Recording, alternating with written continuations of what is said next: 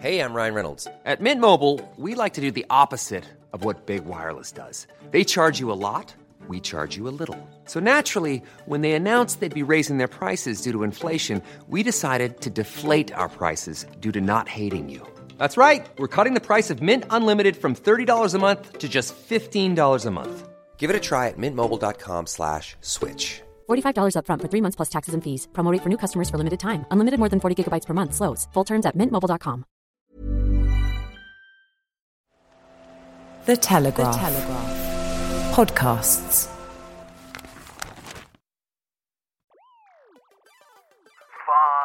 I don't see anyone who could step up who would give the Conservatives more of a chance of winning the next general election. We can't go along with this clown show with just the threat that, oh yeah, well, anyone else is bound to be worse. Being a good PM is like being a good teacher. You've got to be prepared sometimes to make a decision that is going to leave some people disappointed. If you could be in number 10, everything would be all right. And you making the coffee while prodding us in the ribs to do what you want. We have liftoff. And welcome once again to Planet Normal, the Telegraph podcast with Alison Pearson. Hello. And me, Liam Halligan. So Boris Johnson has endured a too-close-for-comfort vote of no confidence. The Prime Minister says it's time to move on. But however sick the country is of government paralysis and Westminster psychodrama, that's not the mood on the Tory backbenches. And it's not the mood in Pearson Towers either, is it, co-pilot? You've written a big bazooka of a column this week, declaring this is a remarkably little confidence and barely disguised despair vote. The link is in the notes to this episode. You want Johnson to go. Now, many Planet Normal listeners and Telegraph readers will share your sense of anger, exasperation and letdown, perhaps over Partygate and or Boris Johnson's broader policy agenda or lack thereof. This is a pivotal moment in the Johnson premiership, co-pilots. He'll either soldier on or the whole thing could be about to implode, and with it the governance of the world's fifth largest economy, in the midst of a war in Europe, a cost of living crisis and broader multifaceted national angst. But if Boris goes, though, Alison, and you've made one howitzer of a case, then what of the next immediate question? Who, co-pilot? Who needs to now step forward and grab the leadership, and along with it, the hopes and dreams of this country? Which man or woman, amidst the sea of mediocrity which is our House of Commons at the moment, do you think has what it takes? Well, did you like that one? Did you like that intro?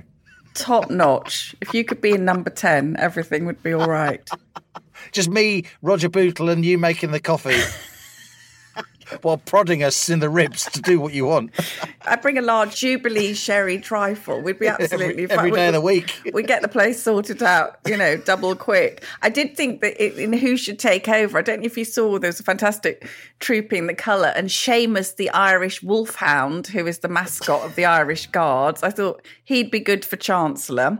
And then in the completely psychedelic, mad Jubilee pageant, they had 20 corgis on wheels. So I thought if we just replaced the cabinet for a week with 20 corgis on wheels, and then at the end of the week we could decide whether it had gone any better or worse. You know what, when I saw that stuff on TV, it reminded me, when we were kids and you'd watch Magic Roundabout, it was wonderfully mad. It was damp, it was ridiculous, it was dames in Jags, it was mad people on buses. I mean, they tried to cut Cliff Richard out from the Big Pop concert, but Cliff managed to get onto one of the double-decker buses and was singing from the top by himself, basically belting out congratulations to anyone who didn't want to hear it. But no, it was mad. And then, of course, we came out of what had been a time of great sort of happy silliness and elation and straight into the Monday's vote of confidence. Talk about a slap round the chops on a Monday morning. It really was. But don't worry, Liam, because even though to some of us, we would think if we were a manager that 41% of our employees thinking we were absolutely crap and should go immediately,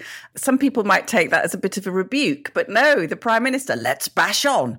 Bash on with what, we ask? It's a bit like a fairground barker on the back of an open-top lorry, just sort of chucking toys and sweets at the electorate and saying, but he got the big calls right, Liam, even though he's booed outside St. Paul's Cathedral. There's so many different things to say. And as you say, I wrote a more in sorrow than in anger piece in my column this week. But the same old excuses are trotted out, aren't they? Don't hand the gift to Labour. Beware the coalition of chaos. Never mind that what we've currently got feels like chaos. And something, I mean, there's a lot to unpack, and I'll hand over to you in a minute. But I thought it was interesting that before the vote, the Prime Minister wrote to Tory MPs, and in his letter he said, "Let us refuse to dance to the tune of the media."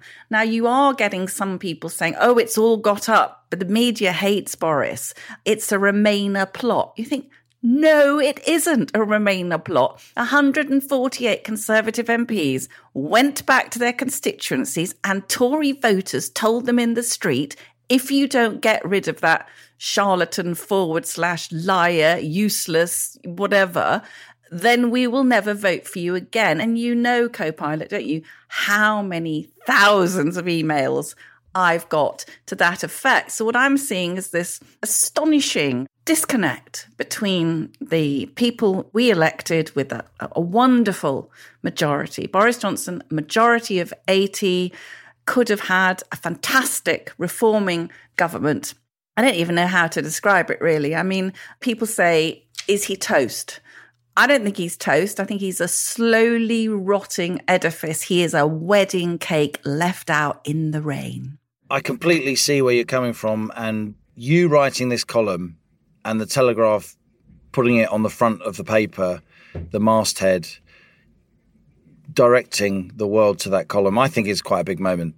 And I think it's absolutely right that we devote this episode of Planet Normal to what you wrote, why you wrote it, because it will be very, very noticed in Number 10 and across the Conservative Party and across a lot of the country that you, who have been supportive of Boris Johnson... Big supporter. You, who were a Brexiteer, you, who are not a Conservative all the time. You've voted for various different parties, as we both have, but you've definitely been backing this government.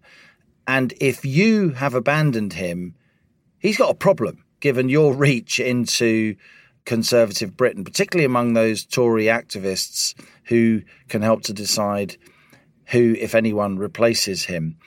I've read your column several times, and so much of it chimes with what we've been discussing over recent weeks. I don't disagree with you for one moment that there are major policy concerns here. I don't disagree with you for one moment that he's been flabby and limp about his policies. I am so frustrated. I'm very much a policy person, Alison. You know, I've literally written books that I've expected government ministers to pick up and say, oh, this is a good idea, let's do it. And, you know, they're picking the books up and having conversations with me, but then it all gets ensnarled in the Whitehall weeds and a couple of Tory MPs object, so it all goes away and there doesn't seem to be any follow through. The fact that they were so slow to understand there's a cost of living crisis, the fact that their answer to a cost of living crisis is to borrow and print more money and give it to people rather than lowering taxes to actually boost growth so the cake is bigger, the fact that there's still those ridiculous levies on people's electricity bills. 25% of people's electricity bills are going to often big renewable companies or landowners in subsidies. Suspend those now, given that there's a cost of living crisis. So many areas the policy has been ill thought through, the line of least resistance, and extremely disappointing and entirely unconservative, by the way. And that will really disappoint people who backed Boris Johnson in December 2019, not just traditional Tory voters, but a lot of those Red Wall voters as well. And I'm not surprised that you wrote the column in the fashion that you did, with the power and the passion that you did, because I've seen that coming for several weeks. I've seen it in the Planet Normal inbox. I've seen it in your replies that you assiduously write to so many of our wonderful readers and listeners. And yet we have to ask the question, because it's the question that Tory backbenchers are asking.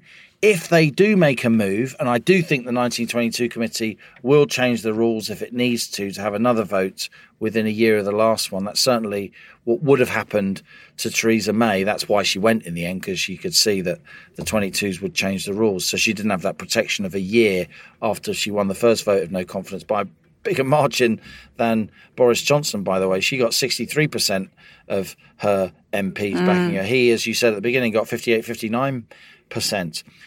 Given that, if they do try and depose him, who or what replaces Boris Johnson? That is the question.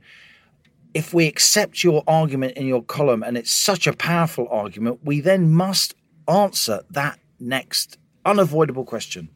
I would say, Liam, and I do find this quite shocking, that we are getting committed Conservative voters. Many, at the time of recording, there are about 2,500 replies below the line under my column. And quite a few of them are saying, I don't care if there's a Starmer government. I feel it's all so dreadful. I simply don't care. The people I voted for deserve a period in opposition to reflect on how dreadful they've been. Now, this is astonishing, absolutely astonishing that people are furious. Of course, we should say that there are still some hashtag back Boris supporters who will say, he did deliver Brexit. I mean, you and I had differences with him over the lockdowns, but he did bring us out of lockdown faster than many other countries. He did outsource the vaccinations to Dame Kate Bingham, which was a very, very good move. And of course, he has been playing a very powerful and inspiring role in supporting President Zelensky and Ukraine. If he was able to bring any of that sort of vigour and inspiration to domestic politics that he is about a country at the other side of Europe, then we'd be thrilled. But I know what you're saying, Liam. You're saying, who else? But we can't go along with this clown show with just the sort of the threat that, oh yeah, well, anyone else is bound to be worse. I would turn that argument around and say they think Boris, he's a winner. No, I don't think he is any longer a winner. If you look at the opinion polls, if you look at the fact that 72% of the British people say they no longer trust the Prime Minister. Really, now we should break down this vote, shouldn't we? The confidence vote, because it was 148, 41% of Tory MPs voted against him. But a big slice of MPs, Liam, as you know, are on the government payroll. So they are ministers and parliamentary secretaries and so on. So they don't want to lose their higher salary. But just looking at the numbers, it does appear that some ministers even may have voted against him. Either 3/4 of all backbenchers voted against him who aren't on the payroll, or some of the payroll vote. Ministers, parliamentary aides, as you say, will have voted against him, even though they said they supported him. Yes, and I think that, as we're saying, stick with the devil, because he will deliver. I'm seeing a lame duck Prime Minister. Last week we had a Planet Normal listener who is a Tory campaigning in Wakefield.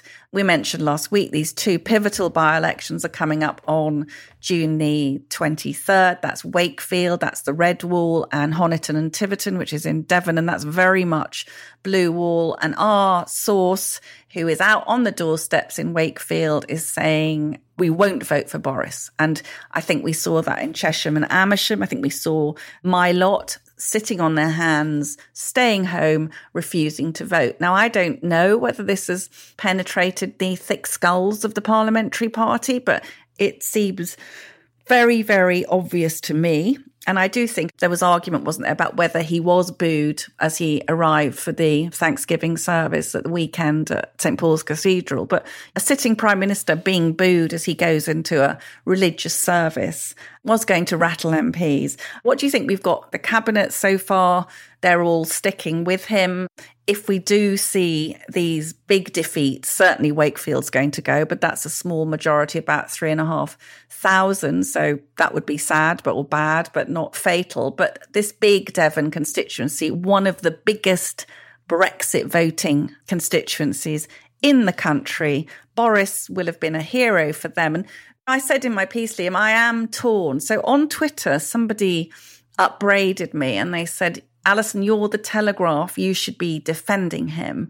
Now, it does take quite a lot to not defend him, I think, because I was very grateful to him for using his guile and pluck and force to ram Brexit through. You remember, Liam, that, Remainer Parliament and how extraordinary that was, and the elation that you and I felt when we had that Brexit dinner, when we knew he'd won the December 13th, 2019. The fact that democracy had been upheld, that's what really upset us, that Yes. you had a Remainer Parliament that was trying to usurp the outcome of a referendum. We both felt huge relief. I agree. You've thrown that question at me.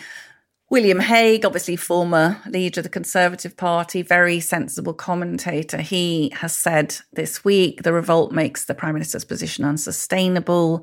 He must spare his party and the country further agonies. And William Hague has compared Boris's position now to driving along the motorway with 2 flat tyres. Do you think it's feasible that he can go on with 2 wheels? Well, firstly, I should say that I'm proud of you that you wrote the column that you wrote, because it is a really big move for you to write that column. And I'm sure you've taken lots of brickbats from a lot of Conservatives for doing that. But what you've done is you've demonstrated that you are, to your fingertips, a journalist, and you will call it the way you see it.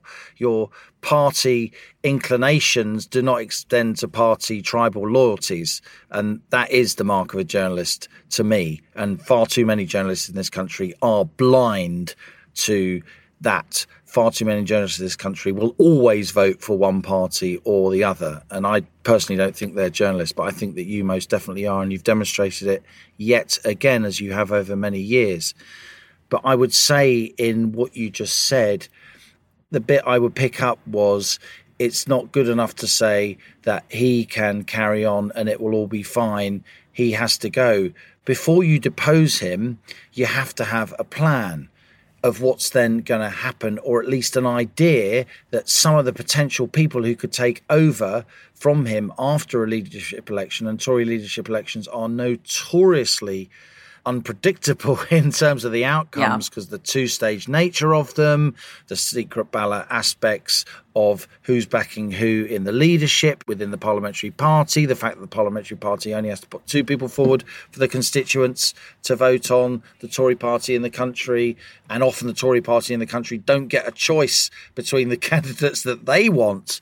The parliamentary party tends to be a lot more metropolitan in its outlook, a lot more Remainy, if you like, than the party across the country as a whole. But I don't see anyone at this point who could step up, who would give the Conservatives more of a chance of winning the next general election, if that is the purpose of what you're trying to achieve. And let me say this, I actually think that when the history of this period is written, when the book comes out, in a year or two's time, I actually reckon, I suspect strongly, that Downing Street backing MPs put letters in to precipitate this vote, to bring it forward before the Honiton and Tiverton by-election, which you so rightly identify as pivotal, the 6th anniversary of the Brexit referendum, how so many of his enemies within his party and beyond would like to see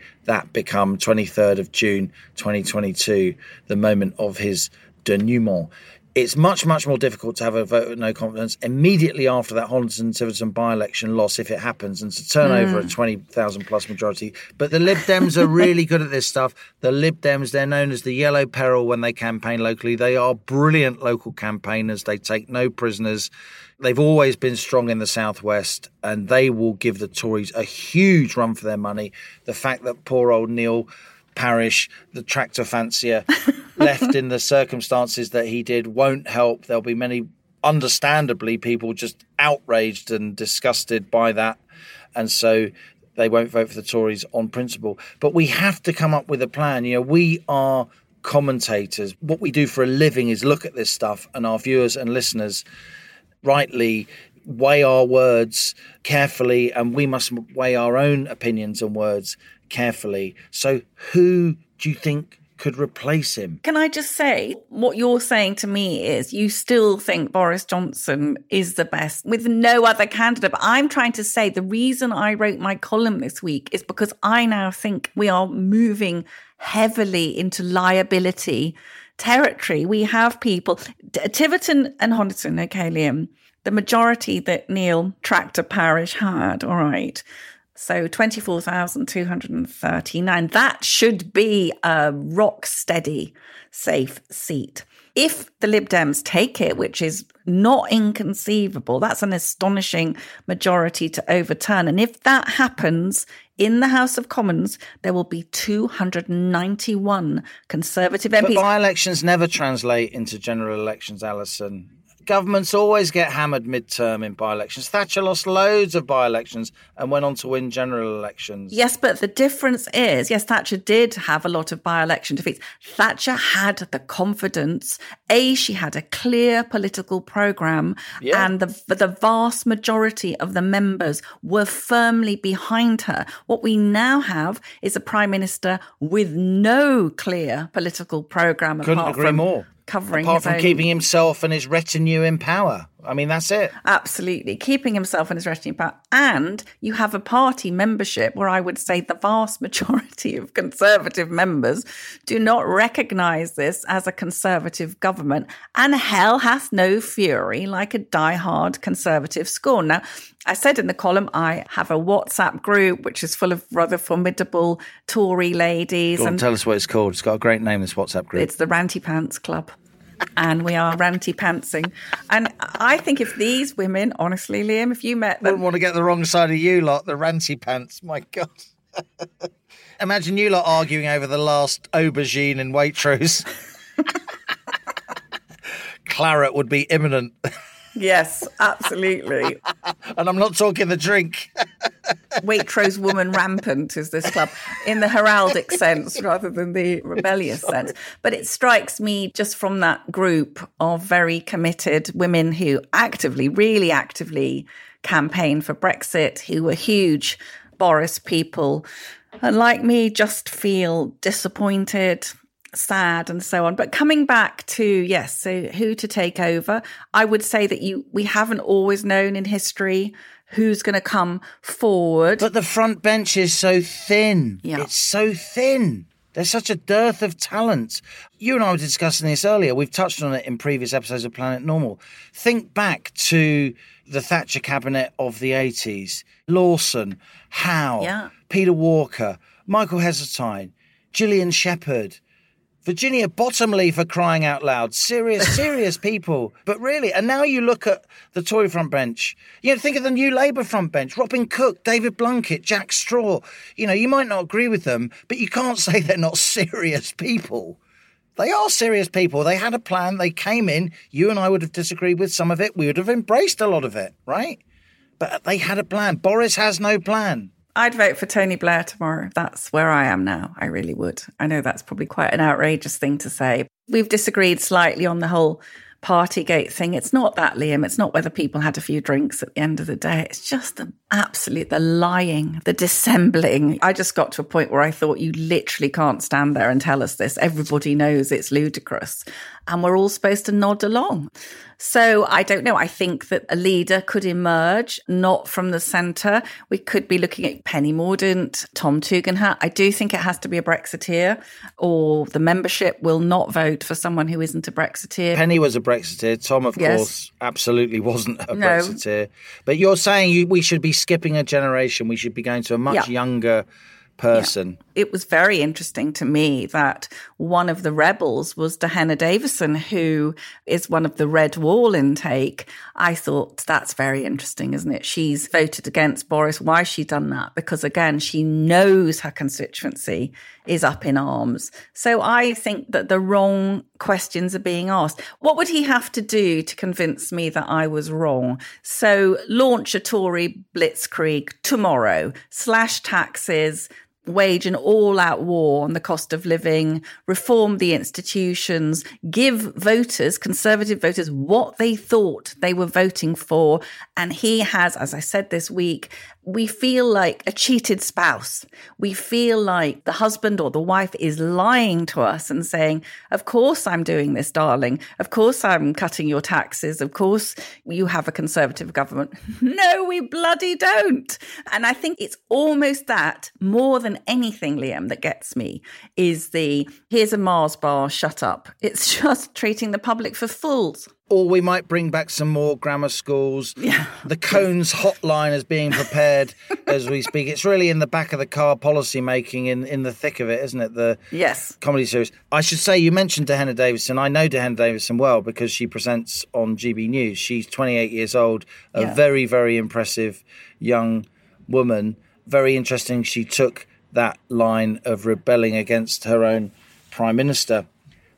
I agree with you. There needs to be a big shift in policy. The problem is, though, Alison, rather than coming up with some red meat proposals that the Tory backbenches can really rally round and Tory voters in the country, it's not going to be red meat.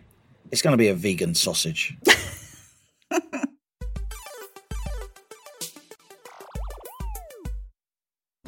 Hello, I'm Christopher Hope, but my pals call me Chopper. And you can too. Just dropping into my second favourite podcast to tell you about another Telegraph show. Mine!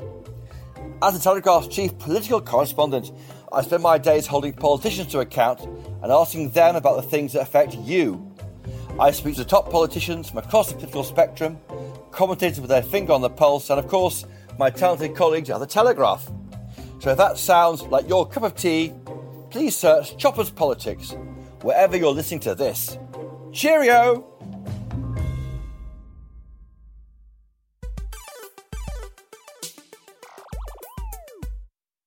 Daniel Hannan's among the UK's most influential Conservative writers and politicians. As a member of the European Parliament from 1999 to 2020, he played a leading role in shaping, launching, supporting and delivering the UK's campaign to leave the European Union. A leading commentator who writes weekly in The Telegraph, of course, and has published numerous pamphlets and books, Dan's a highly skilled orator whose speeches have attracted huge attention on YouTube and across other social media. Now in the House of Lords, Dan Hannan remains a Boris Johnson loyalist, but he has major misgivings about the direction and execution of government policy under his former Telegraph colleague. I started by asking Dan what he made of the just about vote of confidence in the Prime Minister by Tory MPs. I think it's bad but not irrecoverable. The conventional view, which you will have read in lots of newspapers already and heard from lots of people, is Boris cannot pull it back from here because it's a dispersed opposition, right? The reasoning goes, if this were one group of people driven by one particular issue, then there would be a policy solution. The Europhiles got rid of Margaret Thatcher in 1990, the Eurosceptics got rid of Theresa May. But the argument goes it's about character or whatever, and therefore it's about Boris himself. Now, I don't think that is true, and I'll tell you why. Yes, for some people it was about cake. Yes, for some people it was about not being promoted or being overlooked. And yes, for some people they never forgave him for winning the 2016 referendum. But they were never enough to trigger the ballot. The new cohort that joined them were triggered by what happened at the end of May. In other words, let's call it a budget statement, the windfall tax, whacking up of corporation tax, the sense that we were going to try and spend our way out of this. Unconservative policy package. Exactly right. I was speaking to somebody on the morning of the vote who was a Boris guy until 3 weeks ago. He was a Leave voter. He'd backed Boris in the leadership. He'd backed him all the way through the cakery and the Sue Gray stuff. And he said, if, after all that, the first big test, all the Met investigation behind him, his instinct is to spend more money, not to try and tackle inflation, but to try and help victims of inflation, even at the price of worsening inflation by spending more, then what the hell am I bothering for? And I think that was a large number of people. So what I'm saying is there is a potential policy solution if he is prepared to pivot and behave differently. That's interesting. That is counter to the sort of sages of Abingdon Green, the people standing outside Westminster speaking down the lens of cameras, you're saying there are policy levers he can pull that are conservative, that will get a lot of those MPs back on side and may even get quite a lot of voters back on side. Is that why we're hearing the morning after the vote from the Cabinet, he's going for lower taxes? Well, as he said also, of course, to the 1922 just before the vote. The trouble is he credible on this? Because we were told a few weeks ago, COVID is over. That was a one-off. We now understand we need to shrink the state back again to a kind of manageable level. We were assured that any future surplus would be used for tax cuts rather than for further giveaways.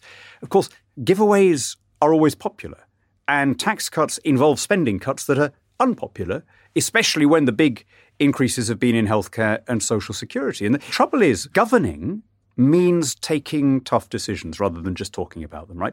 You can't be a good prime minister if you are primarily keen to be popular all the time. It's a bit like, think back to when you were at school, Liam, right? Being a good PM is like being a good teacher. You've got to be prepared sometimes to make a decision that is going to leave some people disappointed. We've both known Boris for a very long time, a lot longer than most of the people listening. We're in that weird subsection of the population who've known him. He is a very likeable man with a huge generosity of spirit and a largeness of character, but he doesn't like having to present people with tough choices. His natural modus operandi is amiable, breezy optimism. And that's fine for normal times, but that's not the situation that the economy is in now. We have both known him a long time, and let me say to you then, I'm surprised that he's been so limp on many of these decisions and policy areas. He's been leader since July 2019. Yes, of course, his premiership so far has been dominated by, quotes, getting Brexit done and also by the pandemic.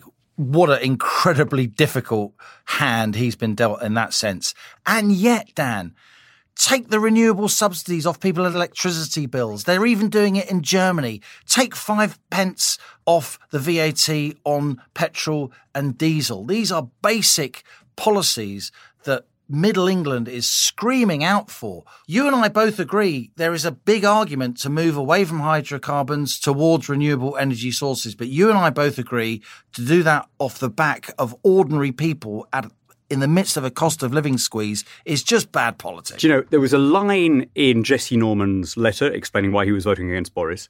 And I'm very pro Jesse Norman. I think he's a genius. I think his books are brilliant. But there was one sentence that I really disagreed with, where he said, we need warm, unifying leadership. You know what?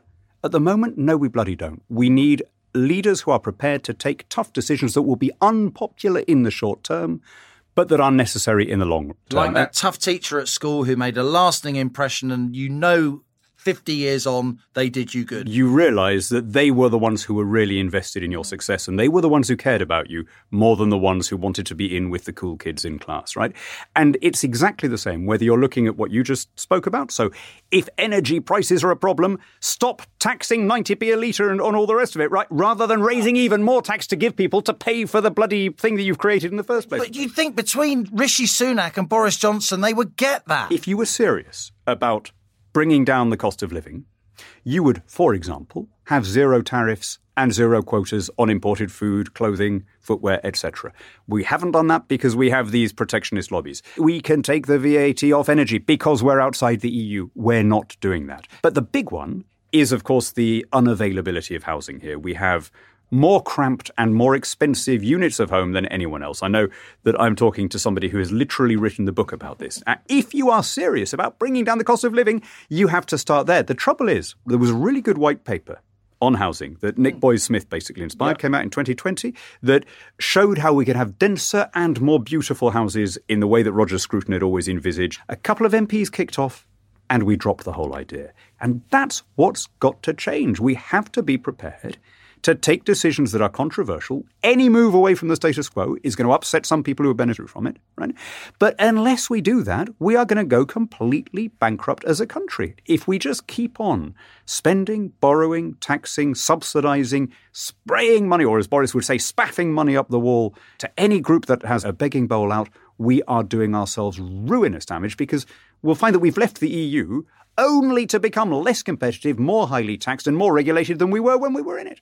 Can I just say, I would settle very comfortably for the rather paunchy, corpulent, wheezy government we had with Gordon Brown levels of spending, right? That would be a massive improvement. So tax 35 or 40% of GDP rather than 50 or 55%. That should be the most uncontroversial thing. Is it that difficult for a Conservative government to go back to Gordon Brown's levels of spending? How many chances can you give this guy? My co-pilot, Alison Pearson, to whom I must answer, she would say if she was here, Dan, we've heard it all before. We completely agree with you. We know there are really good people in and around the top of the party. Your name would be among half a dozen. How long do we have to wait? How many chances do we give this guy before we think he just doesn't have the lead in his pencil to do this? I mean, I think we are literally on the last chance. And I think we're going to find out, by the way, very soon whether he means it when we see the details of the Northern Ireland Protocol bill. I was prepared to cut him quite a lot of slack during COVID. I was one of the first. I was anti-lockdown back in March 2020, right? And I stand by all of that, which is why I never condemned any politician for lockdown breaches. So I never had any doubt in my mind about the cake. I just think the whole thing was ridiculous. I also was prepared to look at the big picture, which is that every lifting of restrictions that Boris carried out was done in the teeth of public resistance. The opinion polls wanted more and more authoritarianism all the way through. So Boris, I think, deserves some credit for, within the realm of the possible, having got us out of lockdown before most other countries. Now that we're out of it, it's been a year since the lifting of the last effective restrictions. Now is the chance to start restoring order and sanity to our public finances and to catch up with all the deregulation that, by the way, shouldn't have been completely put on hold. A government is capable of doing other stuff even during a pandemic. And we were very, very slow with things like civil service reform and, getting rid of some of the more onerous financial services regulations and so on. We're talking about it now, but it's still just talk. And this is really why I say we're down to the last chance. Boris has repeatedly said, we're going to deregulate. We're going to cut taxes. We're going to slim down the civil service. And we're going to sort out the Northern Ireland Protocol, right? We know, in other words, that he understands what needs to happen. The question is he always going to balk at the first hint of opposition, or is he going to follow through? And now, we were promised within the next few days a bill on the Northern Ireland Protocol. And I think that's going to be the test of whether he means it. If we see movement, then I think that Boris can fly again. We'll come on to the Northern Ireland Protocol, Dan, but just before we do, let me put it to you with all respect. Are you not just slightly guilty of wishful thinking? Isn't it already too late for him? I've seen him come back from the most extraordinary positions. He'd have to be Houdini and Blondin combined. Kind of is a bit, though, isn't he? I mean, this is... chucked over a waterfall in a barrel, wrapped up in chains. He is a protean figure, to use a word that he would use. I'm afraid that a big part of the problem is that he sensed the mood during the pandemic. Pandemics make people warier, more introverted, more protectionist, more authoritarian. Let's not beat about the bush, right? It's a well-observed psychological phenomenon. Any natural disaster, an earthquake, a war, a volcano, anything like that, tends to make people more demanding of the smack of firm government. And he lost his sense of immortality, right? Yeah, but also he could read which way public opinion was moving, and he saw that there was just much more demand for government intervention, both in the literal sense of lockdowns and all the rest of it, and in the wider sense of a more interventionist state. The last time this happened on this scale was after the Second World War, right? So rather like with COVID, the state had assumed these supposedly emergency powers in 1940. And then, look at what happened after the victory was won. It was in no hurry to give them back. So we still had ID cards until 1952. We had rationing until 1954. We had conscription until 1960. And I'm afraid that's happening worldwide, in this as in other countries. We're just in for a much more authoritarian, étatiste, dirigiste phase of government on every continent. And in the short term, it's terrifically popular. And that's the pressure on Boris, right? What we're asking him to do is to make necessary cuts to the state and necessary reductions in the power of government, which will be unpopular in the short term, whose long-term benefits, however, will not be felt until after the general election and possibly by some future successor. And that's why it's a difficult ask. Let's just finish with the Northern Ireland Protocol. Just give a quick summing up of how you think it's been enacted, where you think the blame currently lies, because so many of our listeners, they will hear endlessly from most broadcasters that it's all the UK's fault. we're being unreasonable, we're breaking international law. I'm speaking, of course, as an Irish citizen, as an Irish Catholic. The first point to make, and this cannot be stressed too strongly, especially to any listeners overseas, right? Britain was never going to raise a single matchstick of infrastructure. The people who said that the border was necessary were the EU. They were the ones who said we need a border in order to protect the integrity of the single market. That point seems to have been lost as soon as you take this argument overseas. But all of the row is about how far should Britain go to accommodate the EU's desire not to have any infrastructure. We could perfectly legally just say, do you know what, guys? We're not raising anything on our side. What you do on your side is your business, over to you. We're not doing that. We're going massively out of our way to say we'll have a red channel of goods. We'll check it all for you. No other country has done that. So we've done all of that and got, I think, almost no credit either in Brussels or internationally for doing it. Because, as you know, Liam, we've got this weird situation 6 years after the referendum where we've created this tribe of British broadcasters and British columnists who cannot ever blame the EU for anything. However unreasonable, however self-contradictory, however punitive its attitude, everything for them is always Britain's fault. It's one of the saddest aspects of the polarisation that followed the referendum. But the fundamental issue for the EU, it seems to me, is this.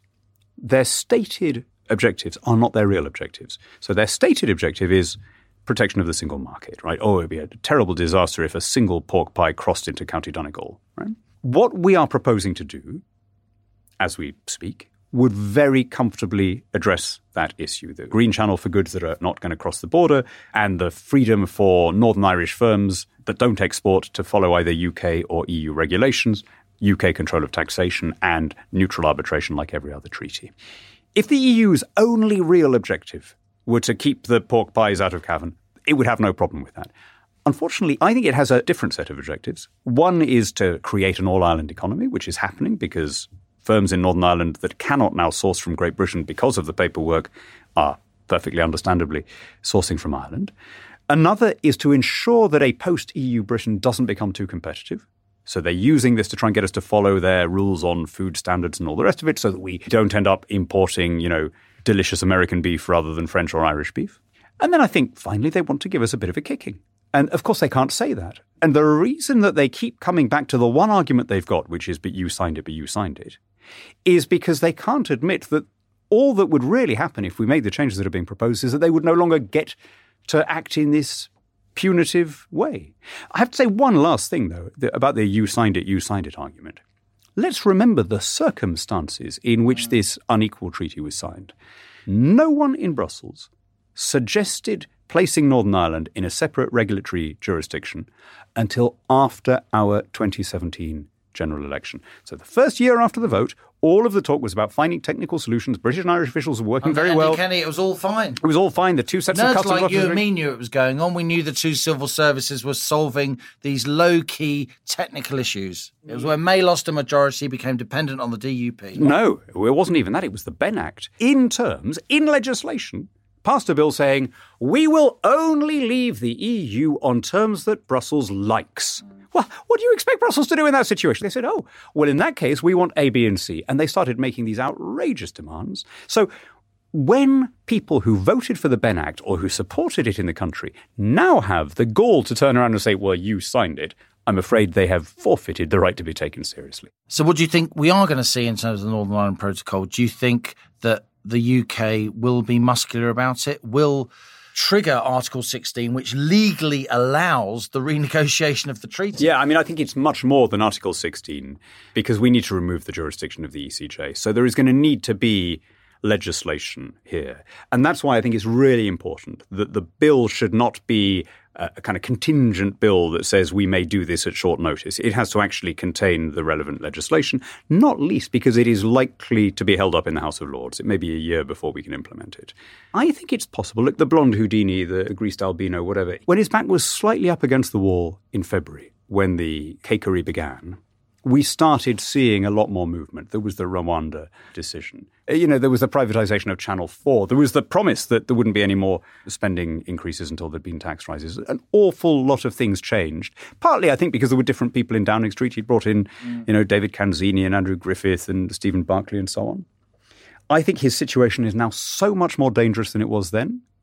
that it is perfectly possible that he'll read where the majority of the party is and he'll say, I can win back one section of MPs who are the biggest lot of my critics, those who want the things we were elected on. And the first way of doing that, to show that we mean it, is that we're going to take back regulatory control over the whole of the United Kingdom. Daniel Hannan, we shall see. Thanks a lot for appearing on Planet Normal. Great pleasure, Liam.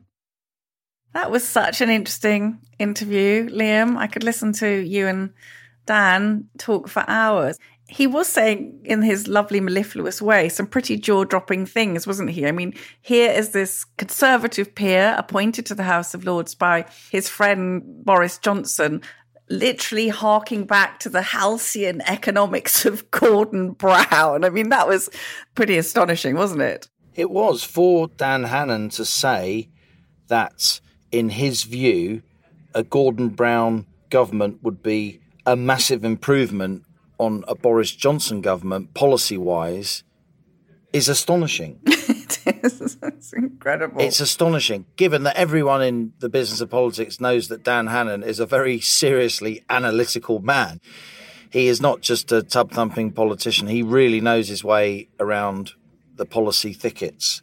And even Dan, as one of the Prime Minister's most prominent non-MP supporters, though he is, of course, a parliamentarian in the House of Lords, for him to say that the Prime Minister is in the last chance saloon and policy-wise Gordon Brown's flabby style of government would be a massive improvement, that should trouble the headline writers, that one. I was intrigued that he said that Boris's situation was bad but not irrecoverable, and made the analogy with Houdini going over Niagara Falls in a barrel. Houdini and Blondin. Yes, I didn't know who the second one was. Is that another escapologist? Blondin was a tightrope walker of lure who took enormous risks and managed to get away with them. But Dan Hannan said that Boris doesn't like unpopularity. He doesn't like having to present people with tough choices. But as we know, Liam, we are about to experience a dramatic drop in living standards, stories about food poverty, soaring energy crisis. I filled up the car this week, £104.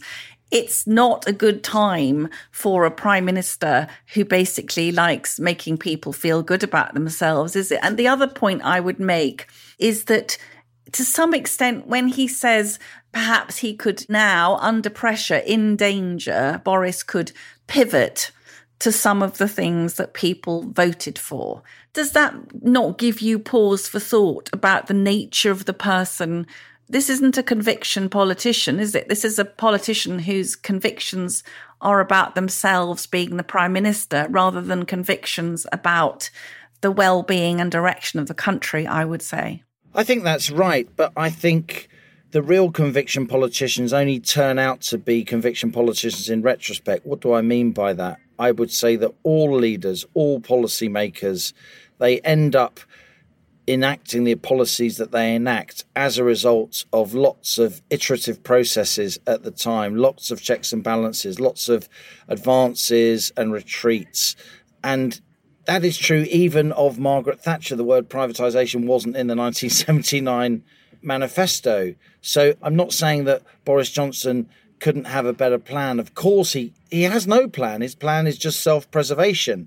But what I would say, I've seen enough policy making up close over enough years to know that things can change really quickly. And I do think his only hope now, and I think that was a very significant intervention by Dan Hannan to say what he said publicly about his close friend. I do think his only hope now is, as you said earlier, no vegan sausage, proper policy red meat. And that doesn't mean doing things that are venal and nasty. It means, as Dan, I thought, explained very, very well, it means letting people keep more of their money, having a sense that the way to get out of a recession isn't to spend your way out of a recession, it's to deregulate and to lower taxation and lower the burden on business to grow your way out of a recession. This is not dramatic, extreme stuff. Even Jim Callaghan back in 1976, in one of the most important policy-making moments in British post-war history, he said in a speech written by Peter Jay, who at the time was working for him, somebody many of our listeners will remember, we used to think you could spend your way out of a recession. I tell you now, in all candour, that we can't, because it just ends up with more inflation. We are having to relearn these policy lessons that we've learned many times over in the history of this country and indeed the history of the world.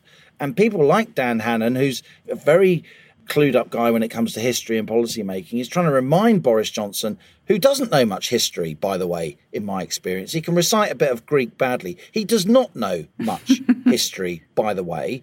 You know, they need to learn the history of post-war British policy making and to understand that the route we're taking, whether it's driven by Sunak or Sunak being pushed by Johnson or Johnson being pushed by Sunak, between the two of them, they are making exactly the wrong policy moves to get us out of a cost of living crisis, to de-gum, to kickstart the British economy. It should be about lower taxation, letting people keep more of their money, encouraging business rather than ensnaring and burdening it with all this extra taxation and red tape. That's what Dan's saying. That's what I'm saying. It's what lots of Middle England is saying. It's what a lot of people on the Tory backbenches are saying. And a policy jamboree is pretty much the only thing that's going to unite the likes of Steve Baker on the Brexiteer wing of the Tory backbenches and the likes of Tom Tugendhat, who's very much from the more moderate progressive side, Jesse Norman and so on. If you do low taxation now, they can rally round that. Well, trained up by my co-pilot, I've been doing a bit of economic research this week. I noticed, for instance, that yesterday, Liam, was Tax Freedom Day. I don't have to tell you that's when people start earning for themselves, not giving their money to the exchequer. And that Tax Freedom Day fell a week later this year than last year, which just is a simple way of showing the increased tax burden that a Conservative government, whose manifesto said it specifically would not be raising taxes, has lied. The other thing I just wanted to ask you, Liam, quickly, is this thing we keep coming back to about fuel duty, this huge price at the petrol pumps now. With my Velma hat on, I went to look this up. So fuel duty is 52.95p per litre, and that sum is fixed. What I found out was that the VAT, that's the issue, as the VAT increases with the increase in the underlying cost. Would you say, co-pilot, that the Treasury is ripping the British people off at the petrol pumps, and could they do something about it if they wanted to? They certainly could. We've made this point several times on Planet Normal over recent weeks. As the price of petrol goes up, the amount of pound notes the Treasury gets in VAT goes up, even if the rate of VAT stays the same, because VAT is a percentage of the price that you pay. There is scope in the budget to do more. We should not be borrowing and spending and printing, by the way, lots more money. We should be lowering tax. We should be doing it now, because if we don't, the British economy is going to go into recession, and then the political backdrop for the Prime Minister will become even worse. Now on to our listener emails, the fantastic messages you send us. We absolutely love reading them. And as the co-pilot will constantly tell you, I can rip them off happily from my column. Lots, of course, about the situation of the Prime Minister this week. This is from Mark. Alison writes that the Prime Minister could resign and give a colleague 2 years to settle in and win the election. Alison, I could end up as Liz Hurley's, Gillian Anderson's and Kate Beckinsale's secret lover with my wife's full permission, which is somewhat unlikely, but far more likely than Boris Johnson resigning honourably. I'll bet you a crisp tenner that he will cling on to the bitter end, just like Major did, and we will be lumbered with the kneeling one as Prime Minister. I dare say, by today's standards, this view makes me a lefty or a Remainer. And Sally says, I can't say how disappointed we feel about how Boris has squandered such a wonderful position. We never thought he'd be perfect, but I don't recognise him at all, or the person who used to write witty and pertinent articles in the Telegraph. It is a wonder that Alison and Liam are able to keep Planet Normal going, because without it, where would the opinions of ordinary people be able to find a platform? Economics is not my forte, but even I can follow Liam's comments as long as he doesn't get too technical. You're on your own there, Sally. I can't make a head and a tail of what he says. Thank you both for your journalism and Planet Normal. And it was wonderful to have 4 days of joyousness with Her Majesty's Jubilee and to be allowed to feel proud to be British. Hear, hear, Sally. That's a nice email. This is from Nick. OK, so Boris squeaked through, but will he read the signals? Will he wake up and finally realise that what we want is a conviction politician with clear Conservative policies? No more wishy-washy crypto Blairite nonsense. No more pumping good money after bad into the useless NHS. No more sucking up to the feckless scroungers in the civil service. No more weak, half-hearted policies on illegal immigration. No more jacking up corporation tax. So any foreign investors run a mile. It's now or never for this directionless charlatan to be a man, to do what he was voted to do and behave like a Tory, not some centre-left people-pleaser. I, says Nick, am not hopeful. And Steve says, don't forget that the Tories are about to make Britain move from being one of the lowest corporation tax nations in the G7 to one of the highest in one fell swoop. Corporation tax will go from 19% to 25%. I honestly don't think even Corbyn would have been that mad. What's gone wrong with the Tory party? Steve, here's a prediction. They won't do it. Okay, well, we'll watch that. We've had a lot on our perennial theme. Just to say, Liam, we were waiting for this report this week into the NHS from Sir Gordon Messenger, weren't we? Huge damp squib. We'll talk about it more in future podcasts, but this call for urgent action to improve the quality of leadership in the survey. I mean, it's just absolutely talking about bullying culture, blame culture, as far as I can see. Not a word about the patients. And our story about it in the Telegraph reported that there was going to be a cut to diversity and inclusion jobs in the NHS as part of the biggest shake-up of management in a generation. But guess what, co-pilot? I went and read down the report. The report says, we are not advocating for additional EDI, equality, diversity and inclusion professionals. Indeed, we would anticipate a reduction in their numbers over time as leaders demonstrated that they are equipped with the right skills to address inequality and create inclusive working cultures for all.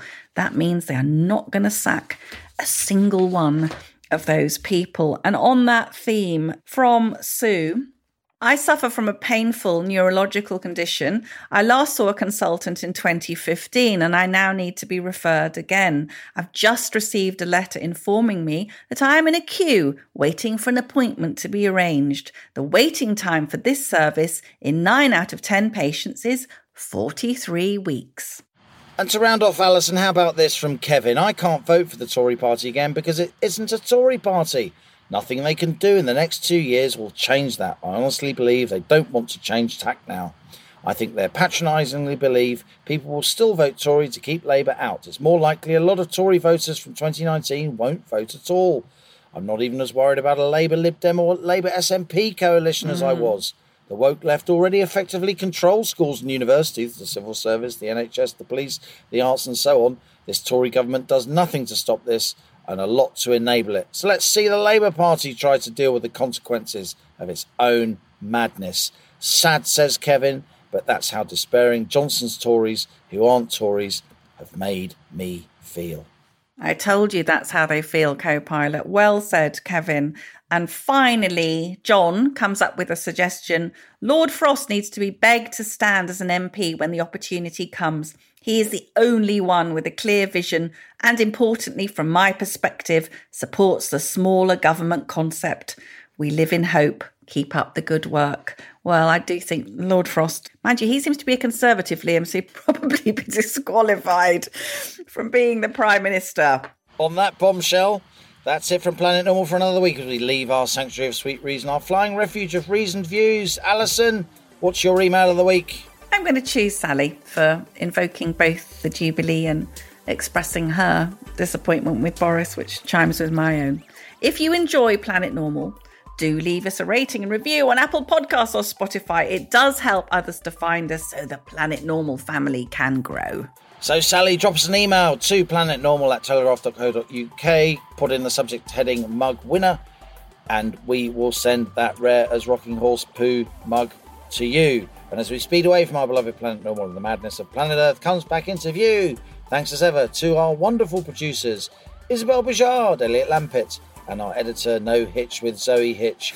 Stay safe and in touch with us and with each other. And until next week, it's goodbye from me. And it's goodbye from him.